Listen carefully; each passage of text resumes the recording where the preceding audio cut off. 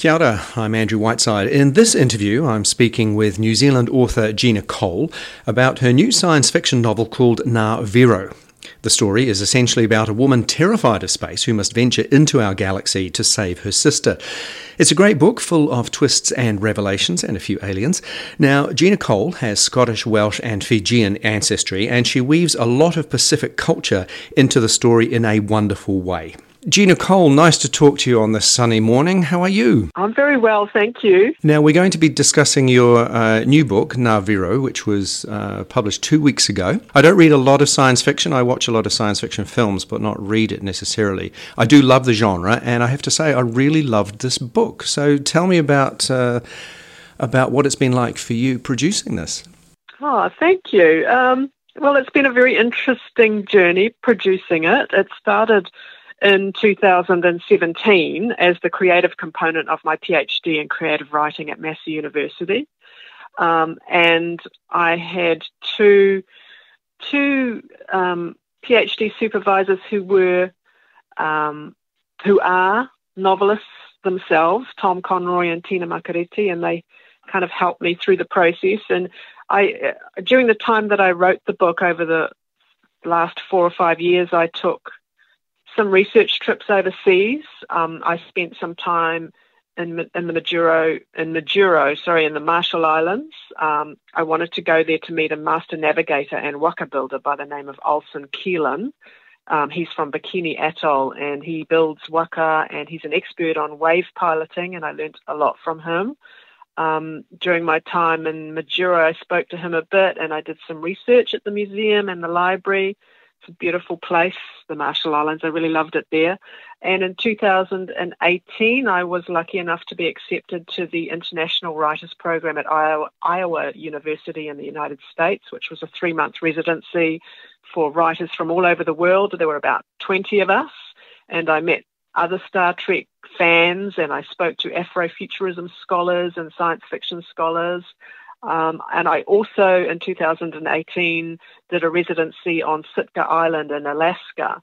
And as part of that trip, I went on a ferry tour with some young filmmakers from Alaska, and we went to some islands around Sitka and to some remote places, and we gave talks at schools and halls and showed films on climate change and how it's affecting Alaska. And I met some Indigenous people from Sitka, the Tlingit people.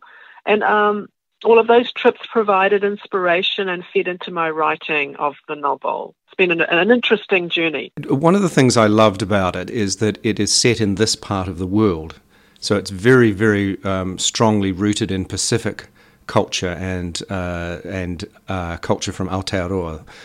And also how you wove in the navigation journeys of Pacific peoples into an interstellar kind of a story. So just explore that for me a little bit. I wanted to set a science fiction story in the Pacific, and specifically in Auckland and the Pacific and in space, because there weren't any stories in those settings. So one of the main themes, or the main Pacific themes, relates to the relationship that Pacifica peoples have with the ocean and the cultural importance of the waka or seagoing vessels in all Pacific cultures, and the cultural practices of waka building.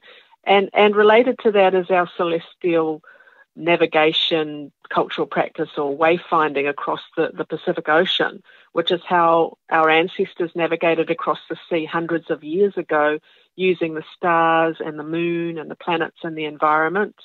And I wanted to take Epeli Hauofa's concept of the Pacific as a sea of islands up into space and use it in my science fiction writing as a way of viewing space, or what we call the VAR, which is the space between, and look at space as a sky of islands, or a galaxy of islands, or a universe of islands, and use space as a future setting for our Pacific cultural practice of wayfinding navigation, because we use the stars when we navigate across the ocean. So I wanted to come at it from being within the stars and using Pacific navigational practices from within the stars.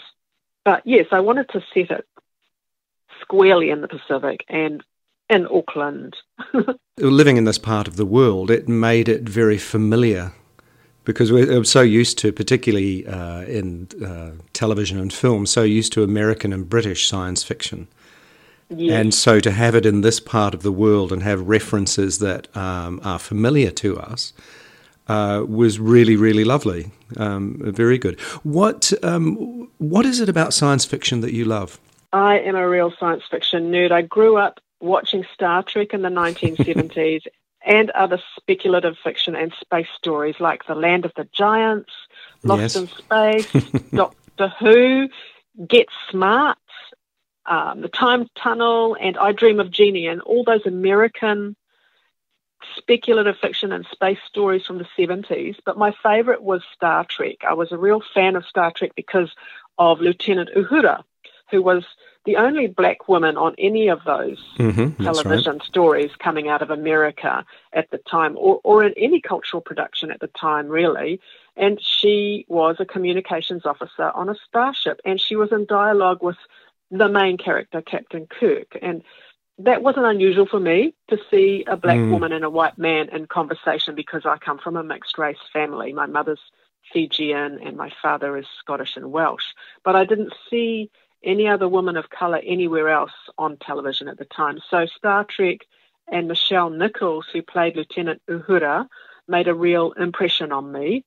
And I have loved science fiction ever since. And if you fast forward to 2017, when I enrolled to do a PhD in creative writing at Massey University, I decided to write a thesis on science fiction, and particularly Indigenous science fiction, and particularly science fiction written by Pacific writers, which there wasn't a lot of. So, I wanted to do what Toni Morrison said when she said, if there is a story that you want to read but it hasn't been written yet, then you must write it. So I kind of thought, well, I'm gonna do that. I'm gonna write a story set in the Pacific about Pacifica women flying the spaceship. The main characters are all Pacifica women, including the antagonist, and it's very much rooted in family. Did you draw on any characters in your own life to create those? Well, I think all characters are kind of an amalgam of people from a writer's life. I don't think there's any one person that I could identify as representing any of those characters. They're kind of all an amalgamation of a whole lot of characters from my life, I think. But yes, it is a story. Well, yeah, that's one of the themes is family and whakapapa, and it's a story about two sisters and their relationship with their mother and their grandmother. So Pacific women are squarely at the centre of this book. And yet there's a universality in that. A universality in that. I mean, I've never had problems with characters who didn't represent me, which is an old white balding man. I can read into a character all sorts of human qualities, and so I like the fact that there were strong women at the heart of it. Yeah, and there are also queer characters as well. Yes, yeah. Which is, there's queer romance. There's a non-binary character. There's an alien throuple. There's a queer AI. Yes, that's right. Yeah. So I to me that's normal. I wanted to honour the important place that queer people have in Pacific culture, and colonialism obscured that importance, that important part that we play, and criminalised homosexuality. But I wanted to honour the fact that queer people need to be part of the narrative on how to live differently in the future, because we have an important part to play in our communities. And there was a lot of, in a way, environmentalism coming through in the book as well, about how essentially we need to look after the planet better. That came through very strongly to me. Oh, I'm glad about that, because, I'm really glad about that, because, the book is based on a theoretical construct that I coined in my PhD thesis, which is Pacifica futurism, which was inspired by Afrofuturism and Indigenous futurism. And I think Indigenous people can contribute. We have important scientific knowledge that can contribute to the well-being of the planet, and I think that it's important that we counter alternative or offer alternative views of the future where Indigenous people and queer people exist and where we are thriving. It's important to write ourselves into existence in genres such as science fiction, to see ourselves in stories about the future, and science fiction can be used as a tool to write about identity and culture in the afterlife of colonization and imperialism in the Pacific, and that feeds into, I think, better care of the planet and this environmental care for the planet, and manaakitanga and kaitiakitanga, that those sorts of principles and values to do with how we treat the planet. It's interesting you mentioned colonization, because I think one of the I don't like to give away too much plot from books or films when I'm interviewing people, but colonization does come into it in terms of one of the characters in this wanting to colonize a different set of people, and I think that came through very strongly as how dangerous and unnecessary and ruthless that is. Yes. Well, you can't really write about the Pacific without writing about the effects of colonization on Pacifica peoples, especially, with our view of time is that, or the Fijian view of time is that the past is in front of you, it is known and it can be seen, and the future is behind you, it is unknown, and you're kind of walking backwards into the future. So what is in front of our mind's eye, is the recent history of colonization and its ongoing effects in the present day. So, you can't really ignore that history, and I don't want to give away too much of the plot either, but colonization is one of the kind of themes as well, I suppose, that threads through the book.